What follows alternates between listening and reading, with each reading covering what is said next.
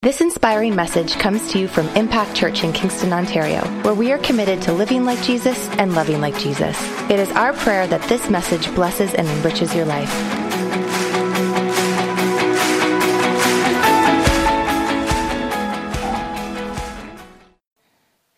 There's something very unique about an open heaven over a region and over a church, over a city, over a nation, over the world.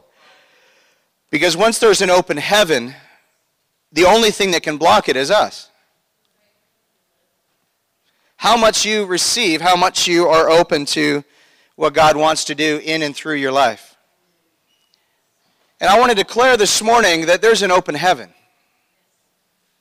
There's an open heaven. We have stepped into an open heaven this year.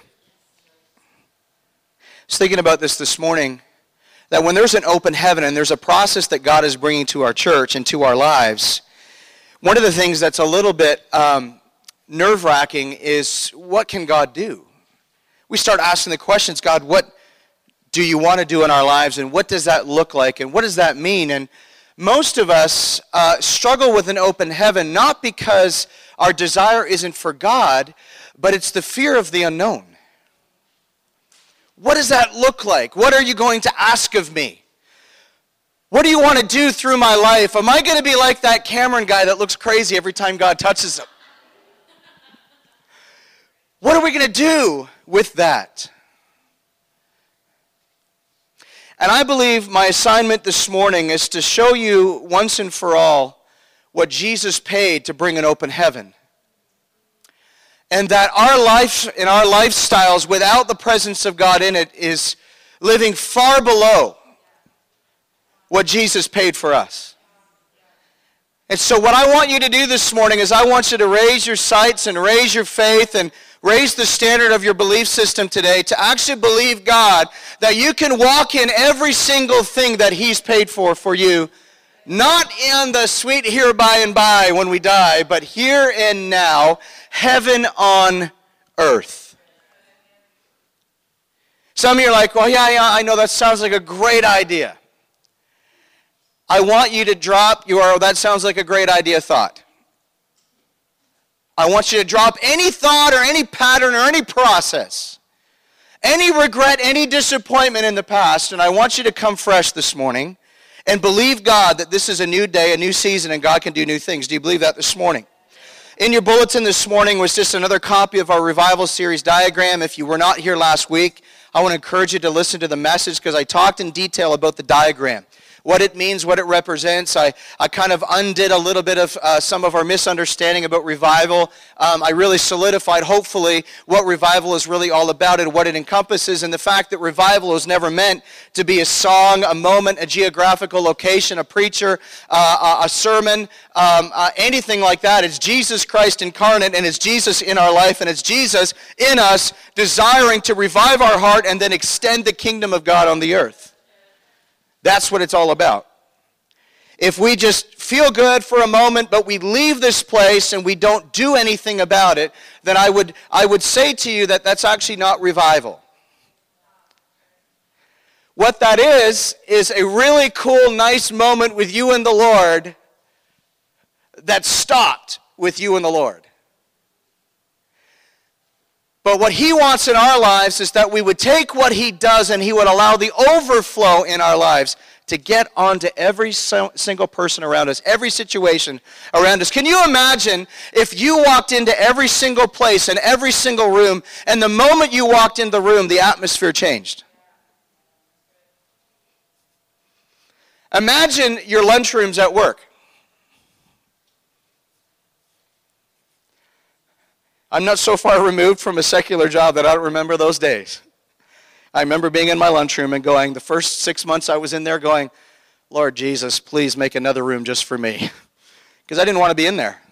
All you heard for half an hour was everyone's issues and everyone's problems and everyone's this. And then one moment I had a moment in my office as I was praying, and the Lord said, why don't you be the change maker instead of complaining about him? I went, that was my next thought, Lord. Thank you for reminding me. That's what I was going to do. But there's a shift that happens when we go from just wanting the presence to ourselves to desiring to be a conduit. Where we're tapped into the supernatural from heaven, and as a conduit it comes out of our lives. And that's ultimately what this series is all about. If you could narrow it down to one thing, revival is to revive your heart, to bring the presence of God in your life in order for you to be a conduit and extend the kingdom of God wherever you go. That's it. So if it only involves one thing, we're missing revival. It's not revival. And that's where most revivalists have gone wrong. They're looking for the one moment. And the one moment was never meant to be a moment. It's meant to be a movement. Big difference. But we long for moments and God longs for movements. Big difference. Right? All three of us are there. That's good. All right. I'm going to start with a verse this morning that has struck a chord in me all week, and I'm just going to read it. It's Isaiah 57, verse 14 and 15. It says, God says, rebuild the road. Rebuild the road. Some of you have got a road and a path behind you that you're not too proud of. It's okay. It's time to rebuild it. Clear away the rocks and stones so my people can return from captivity. If you want to know more about that phrase right there, just listen to Pastor Gary's message from 2 weeks ago. The high and lofty one who lives in eternity, the Holy One, says this, I live in the high and holy place with those whose spirits are contrite and humble. I restore the crushed spirit of the humble and revive the courage of those with repentant hearts. That word revival that we talked about is actually the Old Testament word revive, and it literally means to refresh, to revitalize, to bring to life again. That's the heart of God for this particular issue. And that is literally the heart of this whole series. So if you can look at that diagram for a second, what we're going to do kind of systematically over the next number of weeks, and we don't have a timeline on this. So we're going to finish when the Lord wants us to finish. So I don't know when that is. Originally it was going to be month of January. But I already know that that's been wrecked, so I'm just going to keep going. So we may go to Easter. Who knows? I don't know what we're going to do. But we're just going to keep going if that's all right with you. But what my assignment is today is to talk about that first level, that open heaven. I'm going to talk a little bit about it again next week. And we're going to take 2 weeks kind of on each area, and then we're going to expand into kingdom talk for the last couple of weeks. But what I want to say to you this morning is God's heart this morning is not only to revive, but there's a word that's used in Isaiah 57 that captured my heart, and it's the word restore. It says, I want to restore the crushed spirit. You have to know this morning that it doesn't matter where you've been through in this last year. It doesn't matter what you've gone through. It doesn't matter what circumstance, that either choices you've made or the things that the enemy has put upon you. God wants to restore a crushed spirit today. That's what open heavens do. It restores a crushed spirit. But this word restore is interesting. When you look at it in the original Hebrew, it actually means to bring back to its original intent and then trumpet. Make it even better. So it's not just to go back to the original, it's actually to make it better than the original. How many want that? Right? So some of you have got family situations that it's crushed you. Some of you it's financial, some of you it's health, some of you it's whatever. You just fill in the blank for whatever that thing is. But it has crushed your spirit. What's it talking about? It's robbing you of hope. It's robbing you of joy. It's robbing you of peace. I think every single one of us in this room right now could say, yeah, I know of a situation like that. But God is saying, I want to restore. The whole theme of an open heaven is that God, in his infinite wisdom and his love for humanity, wants to restore the original plan back to humanity. To walk with God in the cool of the day in the Garden of Eden. Original plan. I don't know about you, but I could take that. How many want a little bit of that? Amen? That's what it's all about. On your diagram, and I talked about this a little bit last week, that open heaven really speaks to God's omnipresence. But I want to talk about two different, types of presence. His omnipresence is very simple. It means God is everywhere. Doesn't matter where you go, he's going to find you. Psalm 139 says, where can I go from your spirit? Where can I flee from your presence? If I go up to the heavens, you are there. If I make my bed in the depths, you are there. If I rise on the wings of the dawn, if I settle on the far side of the sea, even there your hand will guide me. Your right hand will hold me fast. That's his omnipresence. God is everywhere. But there's a second level, or there's a second type, or a second form of his presence that I'm going to call the manifest presence of God. It's not where God is everywhere, but it's when God is here. Right? All right. You're thankful for that? So that's what I'm believing that God wants to restore. He wants to restore, if I can be so bold, the Garden of Eden. He wants to restore Eden to his people. Not the physical place, but the principles in which we live. The way in which we live. I mean, Eden sounds like a pretty nice place, so maybe he wants to restore the actual physical place too. That'd be cool. For those that love your geography, it's actually found somewhere in ancient Mesopotamia, somewhere in modern Iraq. That's where it was found. I don't know why so many wars have happened there. Maybe that has something to do with it. I don't know. But I want to share with you 5 key thoughts about the presence of God this morning, about that manifest presence of God, in hopes of simplifying things, but at the same time expanding your faith and expanding your hope for the plan and purpose of God for your life. So the first thought is very simple. The Bible begins and ends with the presence of God. Genesis chapter 1 verse 2, and the Spirit of God hovered over the face of the deep. Then he spoke, boom, creation happened. 6 days he created, 7th day he rested. I always had my mind made up thinking, God, if you rested on a day, it's probably good for us to do the same. That's just a little nugget. Anyhow, but the Garden of Eden, Eden literally means paradise. It means paradise. One version it says it's delightful paradise. But I love that, it's paradise. I don't know about you, but as soon as you hear the word paradise, you keep thinking of everything that you can't attain or you can't get to. But God is saying, I want to restore paradise. I want to restore that thought and that process and that ideology and philosophy to your thinking and to your heart. Genesis chapter 2, verse 8, it says, and the Lord God planted a garden in Eden, and there he put the man whom he had formed. So he placed Adam, and obviously we know the rest of the story, that he also placed Eve, Adam and Eve within that garden, within the Garden of Eden. And in Genesis chapter 3, verse 8, it literally talks about them walking with God in the cool of the day. That would be awesome. That would trump Siri. Like, totally. Like, Siri's there, yeah, but God is right there with you. Can you imagine if you went into any situation, any situation in your life, and he was right there? Like, tag team God in. Okay, you just take over, Lord, because they'll listen to you. I know they won't listen to me, but they'll listen to you. And God looks at it and says, no, it's not my turn. I already did that. It's your turn. I'm going to be here, though. Like, but God, how do I do that? It's all right. I've already removed the rocks. Yeah, but what happens if they throw them at me? It's all right. Stephen came and was with me quicker that way. That's all good. Says, yeah, but I don't want to die like that. It's better than a shark. I don't want to die that way either. Lord, I just want your presence. And what he's saying to you this morning is that his presence is here. Not just the omnipresence of God. That God is everywhere, but the manifest presence of God. God is here. Right now. Amen? Oh, I love it. But what was amazing about this experience in the Garden of Eden was it was also God's sanctuary. It wasn't just the place where Adam and Eve lived. It was God's sanctuary. It was his home. It was his haven. It was literally the garden where the Creator and the creation lived in perfect harmony, in perfect peace, and in perfect presence. Nothing messed it up. That was God's heart from the very beginning. His heart has never changed. No matter what you see you're going through, no matter what circumstances you've gone through, his heart for you has never changed. It's never changed. You know, you fast forward to the end of the Bible, book of Revelation, and we see a very similar picture, except on a much larger scale. I'm going to read it. Revelation chapter 21, it says, now I saw a new heaven and a new earth, for the first heaven and the first earth had passed away.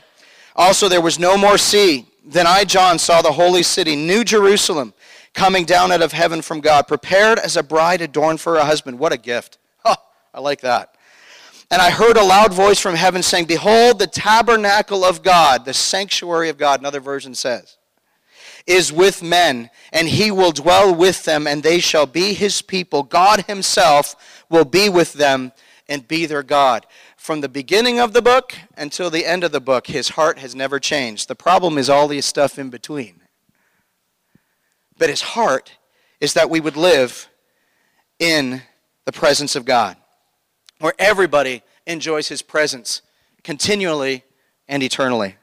So the first thought is the Bible ends or begins and ends with the presence of God. Why is that an important point? Because you have to understand that literally that is the blueprint of the Trinity for humanity. That's the blueprint. His presence, that he would walk with us, that he would walk among us. The second thought is this: humanity's mission and the presence of God are inseparable. In other words, you cannot do the mission of Christ without the presence of God. If not, the only thing you got going is your smarts against someone else's. And I got news for you, it's just a matter of time before you find someone smarter than you. And that's not to discount your awesomeness. But the reality is we cannot outsmart anybody. Now, somebody would say, well, are you against apologetics? Absolutely not. I would say this: if we have a tool, use it. If we've got an opportunity to train that way, use it. God can use anyone. Ravi Zacharias has messed my thinking in the last 20 years, I'm telling you right now. And the way that he deals with situations, he disarms them intellectually and then comes in with a counter punch that blows them away. So if that's your call in life, be the best apologist you've ever been. But I also have news for you today that the pattern in the New Testament under the presence of God, under the unction of the Holy Spirit, under the work of the Holy Spirit, was that it was a power gospel brought about by signs and wonders following. And I don't know about you, but in Canada, I don't see that happening a lot. And it bothers me. I remember going to a church planners conference about 8 or 9 years ago, and some of you may have heard of this guy, Francis Chan, who I love his stuff. He's awesome. But Francis Chan stood up at a Southern Baptist Convention's church planning convention.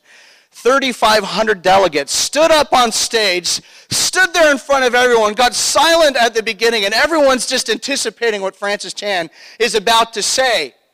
And he said, guys, I want to share with you something this morning that may shock you, but I'm grieved this morning. And I went, if you know Francis Chan, he's the nicest, softest, gentlest, fun-loving guy you'll ever hear. He's just so soft and gentle. Even when he says something hard, it's like, I just feel so loved. He's so nice. You know, that's what he's like. And he stood up there in front of 3,500 people, of which most were from the Southern Baptist Convention, and he said, I'm grieved. And you could just hear this holy hush that landed in the room. And he goes, I have a problem with the book of Acts. Not because I don't like the book of Acts, but because our fellowship and my ministry and everything I've been around has avoided it. And that time's over. So, what I want to do with my life and in my ministry, my call from this moment on is to live the book of Acts. And I was sitting there, Sandra and I were sitting there going, are you hearing what I'm hearing? I think I'm hearing what you're hearing. That is awesome. And we're the little Pentecostals sitting in like the 17th row going, keep your enthusiasm down.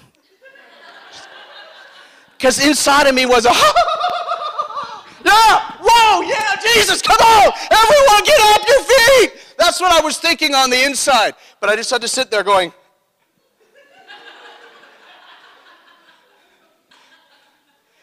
Jesus, take the wheel. Take it from my hand.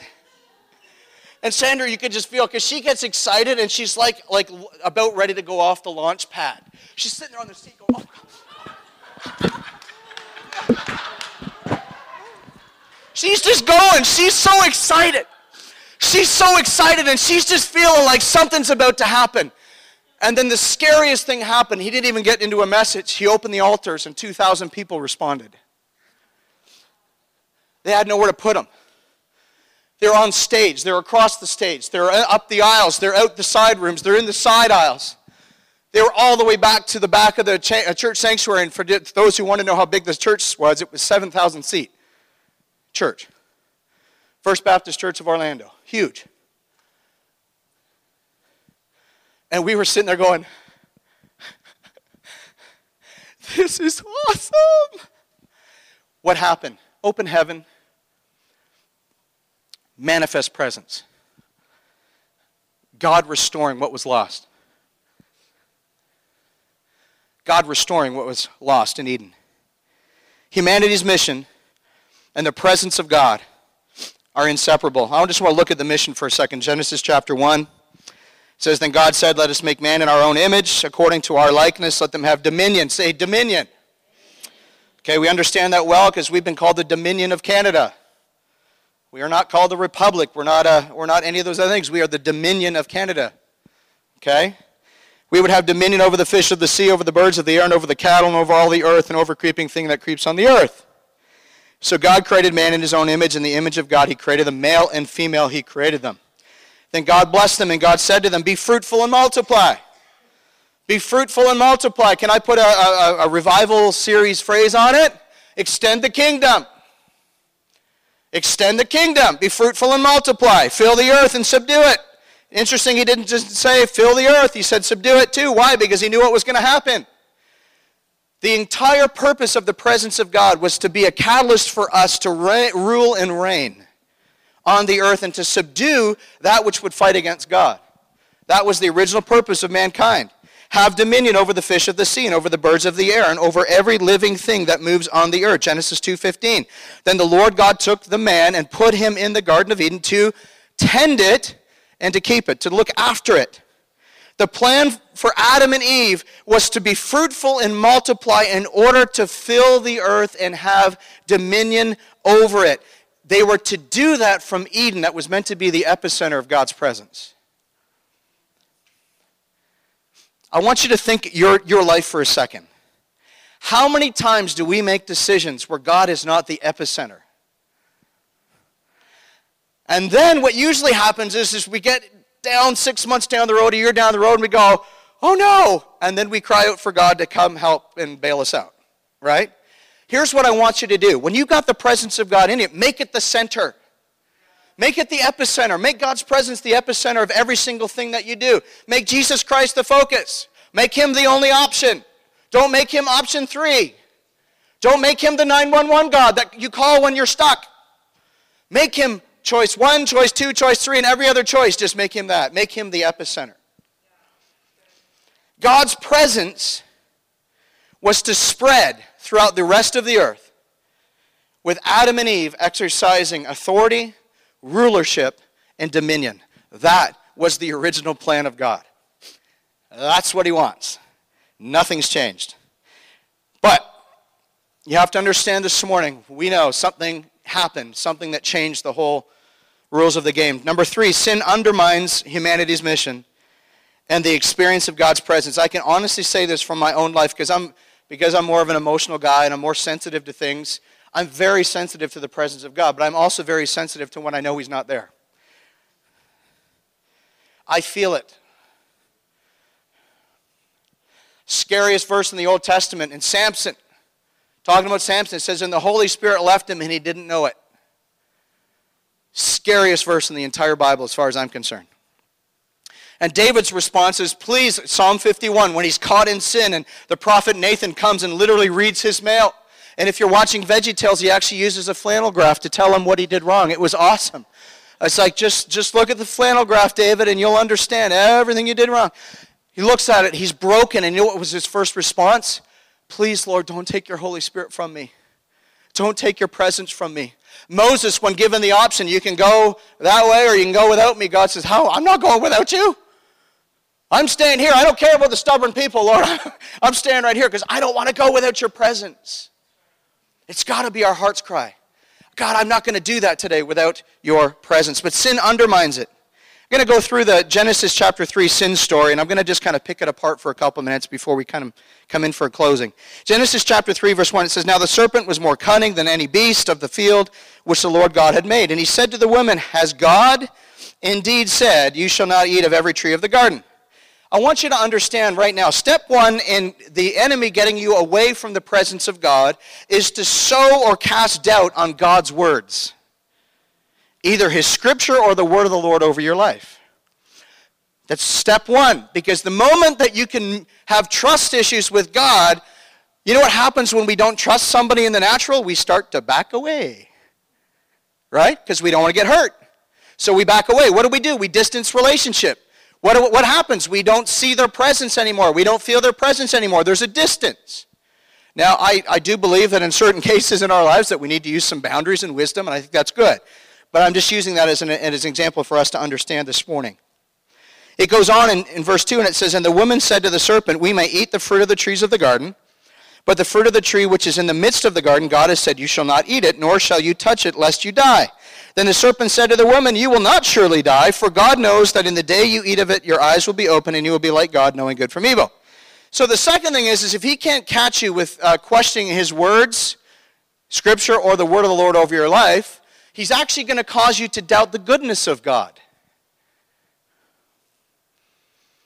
Is God really good?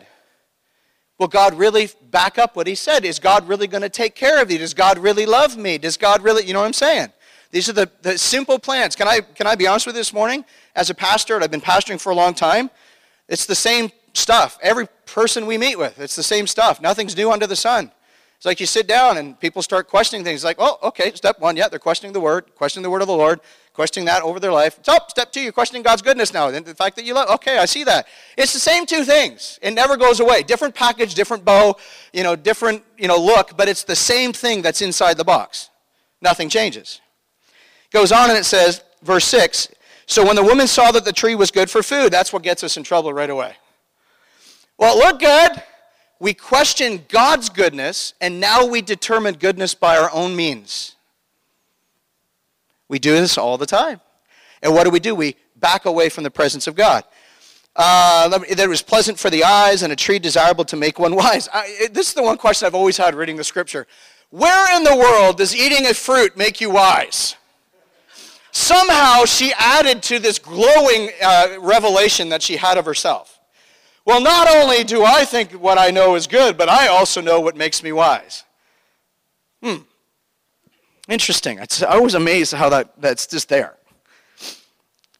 So she took it and ate it. She also gave to her husband with her, and he ate. Then the eyes of both of them were open, and they knew that they were naked, and they sewed fig leaves together. That'd be cool if they sewed fig trees together. Well, honey, this is kind of hard. I got a lot to walk right now. This is too much for me to bear, Lord. Anyhow. Listen, it's not my fault. God made me special. Okay, all right. But think about this. The old plan, or the original plan, was that the Creator would be their covering. Because of sin, the new plan means the creation has to cover them.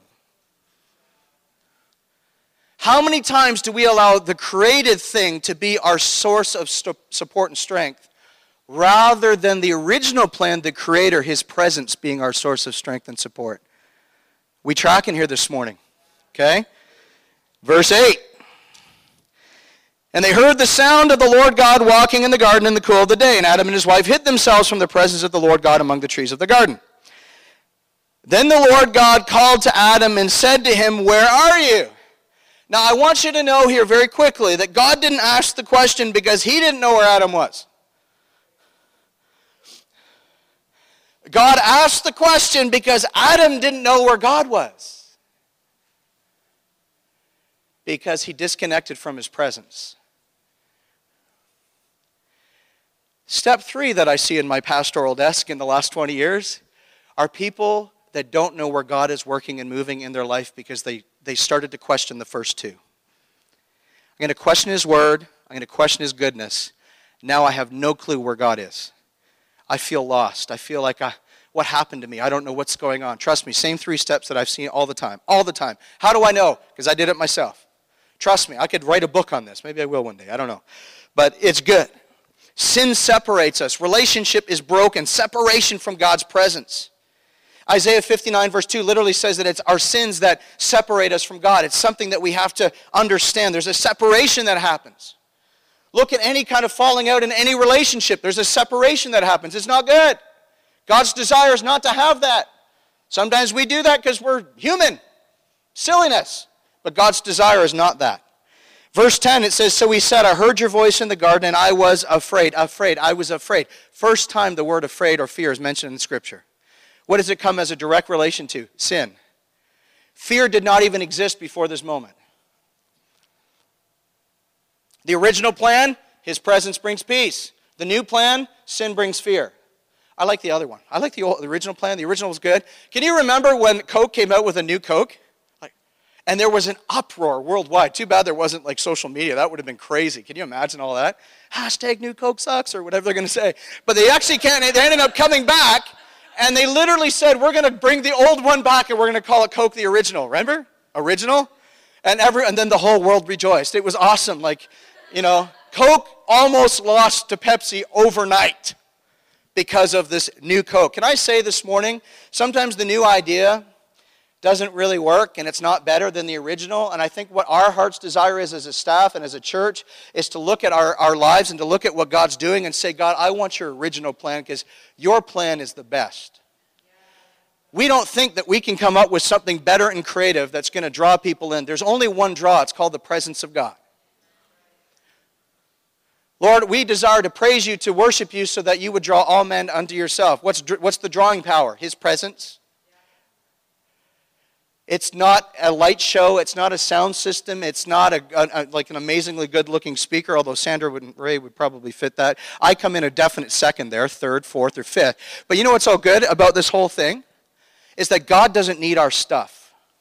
God doesn't need our all these ideas that we have actually said within church marketing that this is going to bring people in. Do you know what it does?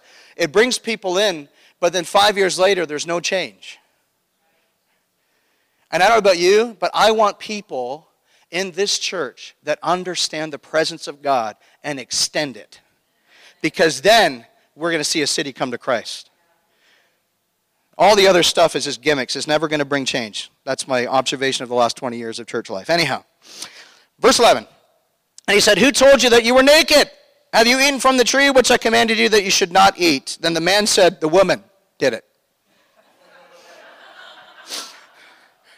The woman that you created. He just didn't say the woman maybe do it. He said the woman you created did it. Double whammy. So can you tell I've got 5 kids? I'm sorry. Sometimes the only way to get through to them is, you come over here right now. Sometimes it's the only thing. And then the rest of them are usually laughing. Well, it's Daddy doing his thing again. Listen! Pray for me. The woman you gave me, she gave me of the tree and I ate. Lord God said to the woman, what's this you've done? It was the serpent. He looks at Adam and goes, it was her. Looks at Eve, it was him.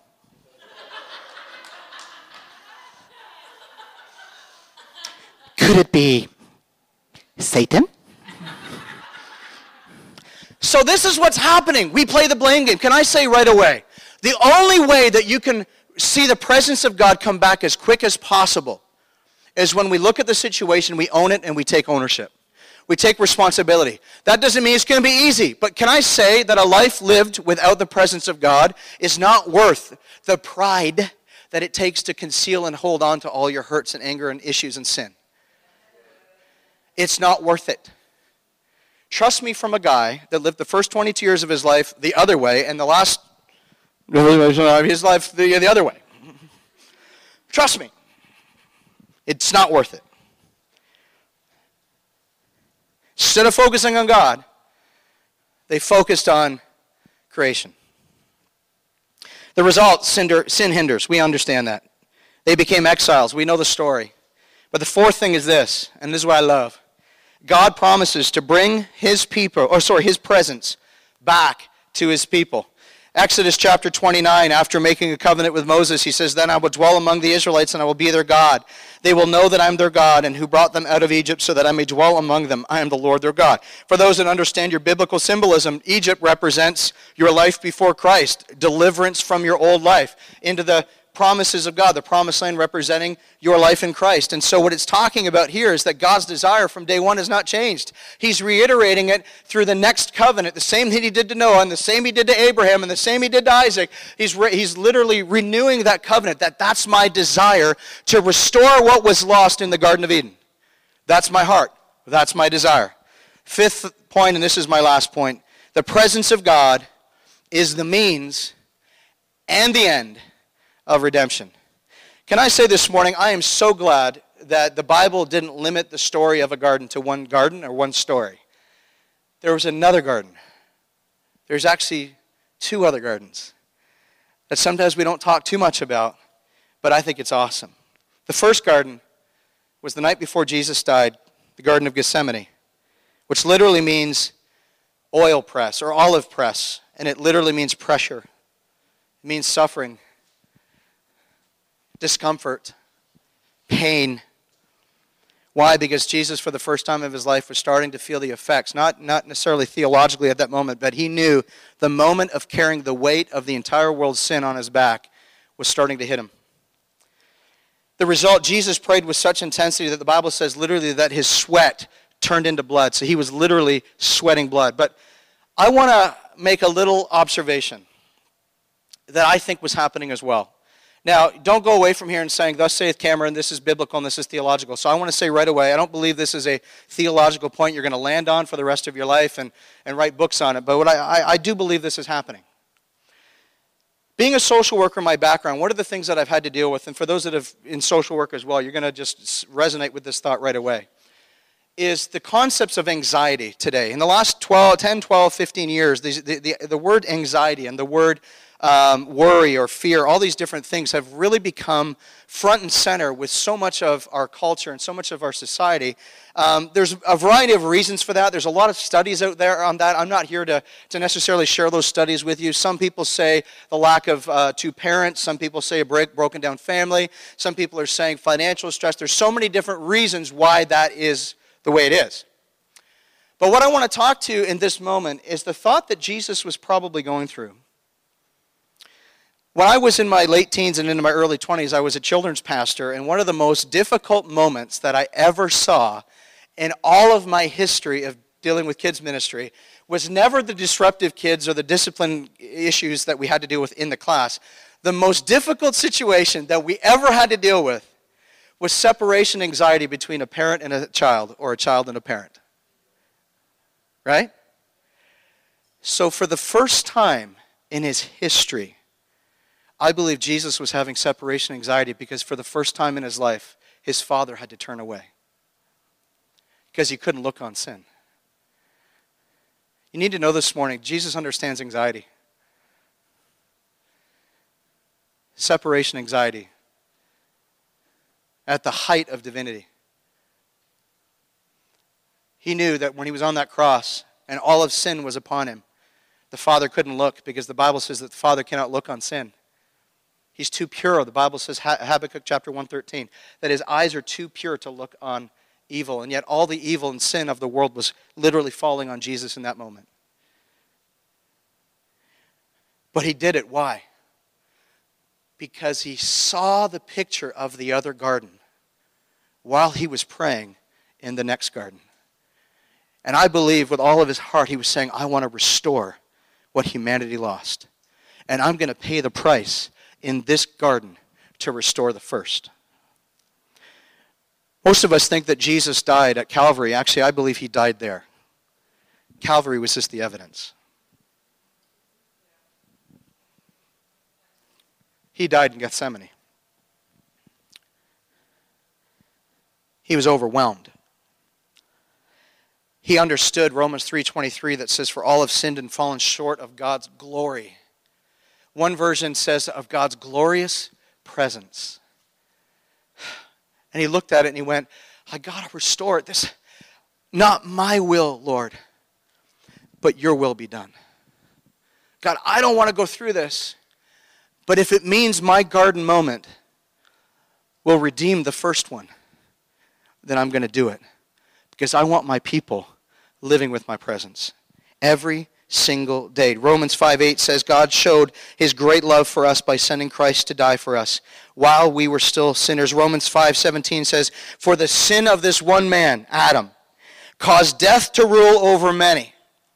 But even greater is God's wonderful grace and his gift of righteousness. For all who receive it will live in triumph over sin and death through this one man, the man who redeemed it in the next garden, Jesus Christ, the Son of God, the Redeemer of the world. You know what's really cool about the story is that wasn't the last garden. Many of us don't know this geographically, and Sandra, she actually confirmed this to me last night because she's been there a couple times, that actually at the foot of Golgotha is a garden. So there's a garden called Calvary. And what's interesting is he paid the price in the Garden of Gethsemane, but he rose again and defeated Satan's plan and restored the original plan in the garden called Calvary. Because the tomb was actually in a garden. Interesting. God understands redemption. God understood that when he was declared alive and born, and Mary and Joseph were there, they said his name shall be called Emmanuel. God with us. God with us. In between those two gardens, the Garden of Gethsemane and the Garden of Calvary, the garden of where the tomb was a moment on a cross. I'm going to read that moment. Luke 23, verses 39 to 43 says, one of the criminals who hung there hurled insults at him. Aren't you the Messiah? Save yourself and us. But the other criminal rebuked him. Don't you fear God, he said. Since you are under the same sentence, we are punished justly, for we are getting what our deeds deserve. But this man has done nothing wrong. Then he said, Jesus, remember me when you come into your kingdom. And Jesus answered him and said, truly I tell you, today you will be with me in paradise. Cross-reference from the Greek word to the original Old Testament Hebrew, the exact same word used to describe Eden as paradise. Jesus looked at him and said, I've restored what the first garden lost. If you trust me on this garden, when I resurrect in 3 days, you're going to be with me in the garden of paradise, heaven. God's plan from day one is heaven on earth, heaven through you, heaven extended in every single place that you go. Every single place that you go. I felt this week as I was preparing this message and this thought, I felt like some of you would listen to this and go, oh, that sounds good, but you don't know what I've done. And you don't know what I'm doing. And you don't know how far I am from God. And I want to end with one thought, because I think this is significant. Because you have to understand, I'm not standing up here today speaking from a place of perfection. Because my life is a constant story of redemption. I really shouldn't be here. Really, in the natural, I'm unqualified to be your pastor. But you know what qualifies me is my love for Jesus and the fact that he's transformed my life. That's what qualifies me. It's not my smarts. Not anything else. It's Jesus. The first human being to touch Jesus at his first birth was a virgin, his mother, Mary. Pure, innocent, without blemish. She introduced him into the world. The first person to touch Jesus after he resurrected, if we can say his second birth, even though I know that theologically doesn't work, but if we can say after his second birth, was Mary Magdalene. The one who had 7 demons cast out of her. The woman caught in sin. The woman so broken, but yet so perfectly healed because the presence of God came, looked at her straight in the eyes, spoke words of life to her. She received it. She believed it. And Jesus, I believe, is saying today, the presence of God is not just for the Virgin Mary. The presence of God is for the Mary Magdalenes of the world that don't deserve it. In reality, that's all of us. None of us have a story that deserves the presence of God in our lives. But Jesus paid the price. I want to end with one verse.